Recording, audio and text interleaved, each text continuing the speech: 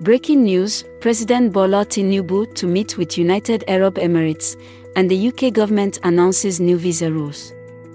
This and more are the latest news developments in Nigeria. This is a quick summary list of Nigeria's news headlines from News Scroll. I am Lola, and today is September 10, 2023. Here are top news headlines, filtered from multiple sources. Domestic carrier, United Nigeria Airlines, has received approval for the operation of international flights. Report by The World News. Number 2. President Bola Tinubu will meet with the authorities of the United Arab Emirates after his G20 summit in India. Report by Channels TV. Our final three headlines are as reported by Peoples Gazette, Independent NG, and Legit NG.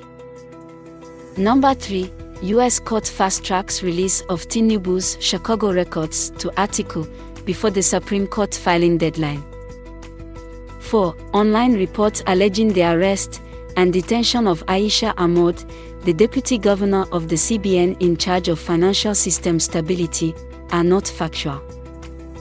5. The UK government announces free visa and 10 million naira offer to Nigerian graduates ready to relocate. This rounds up the news updates in Nigeria via News Scroll.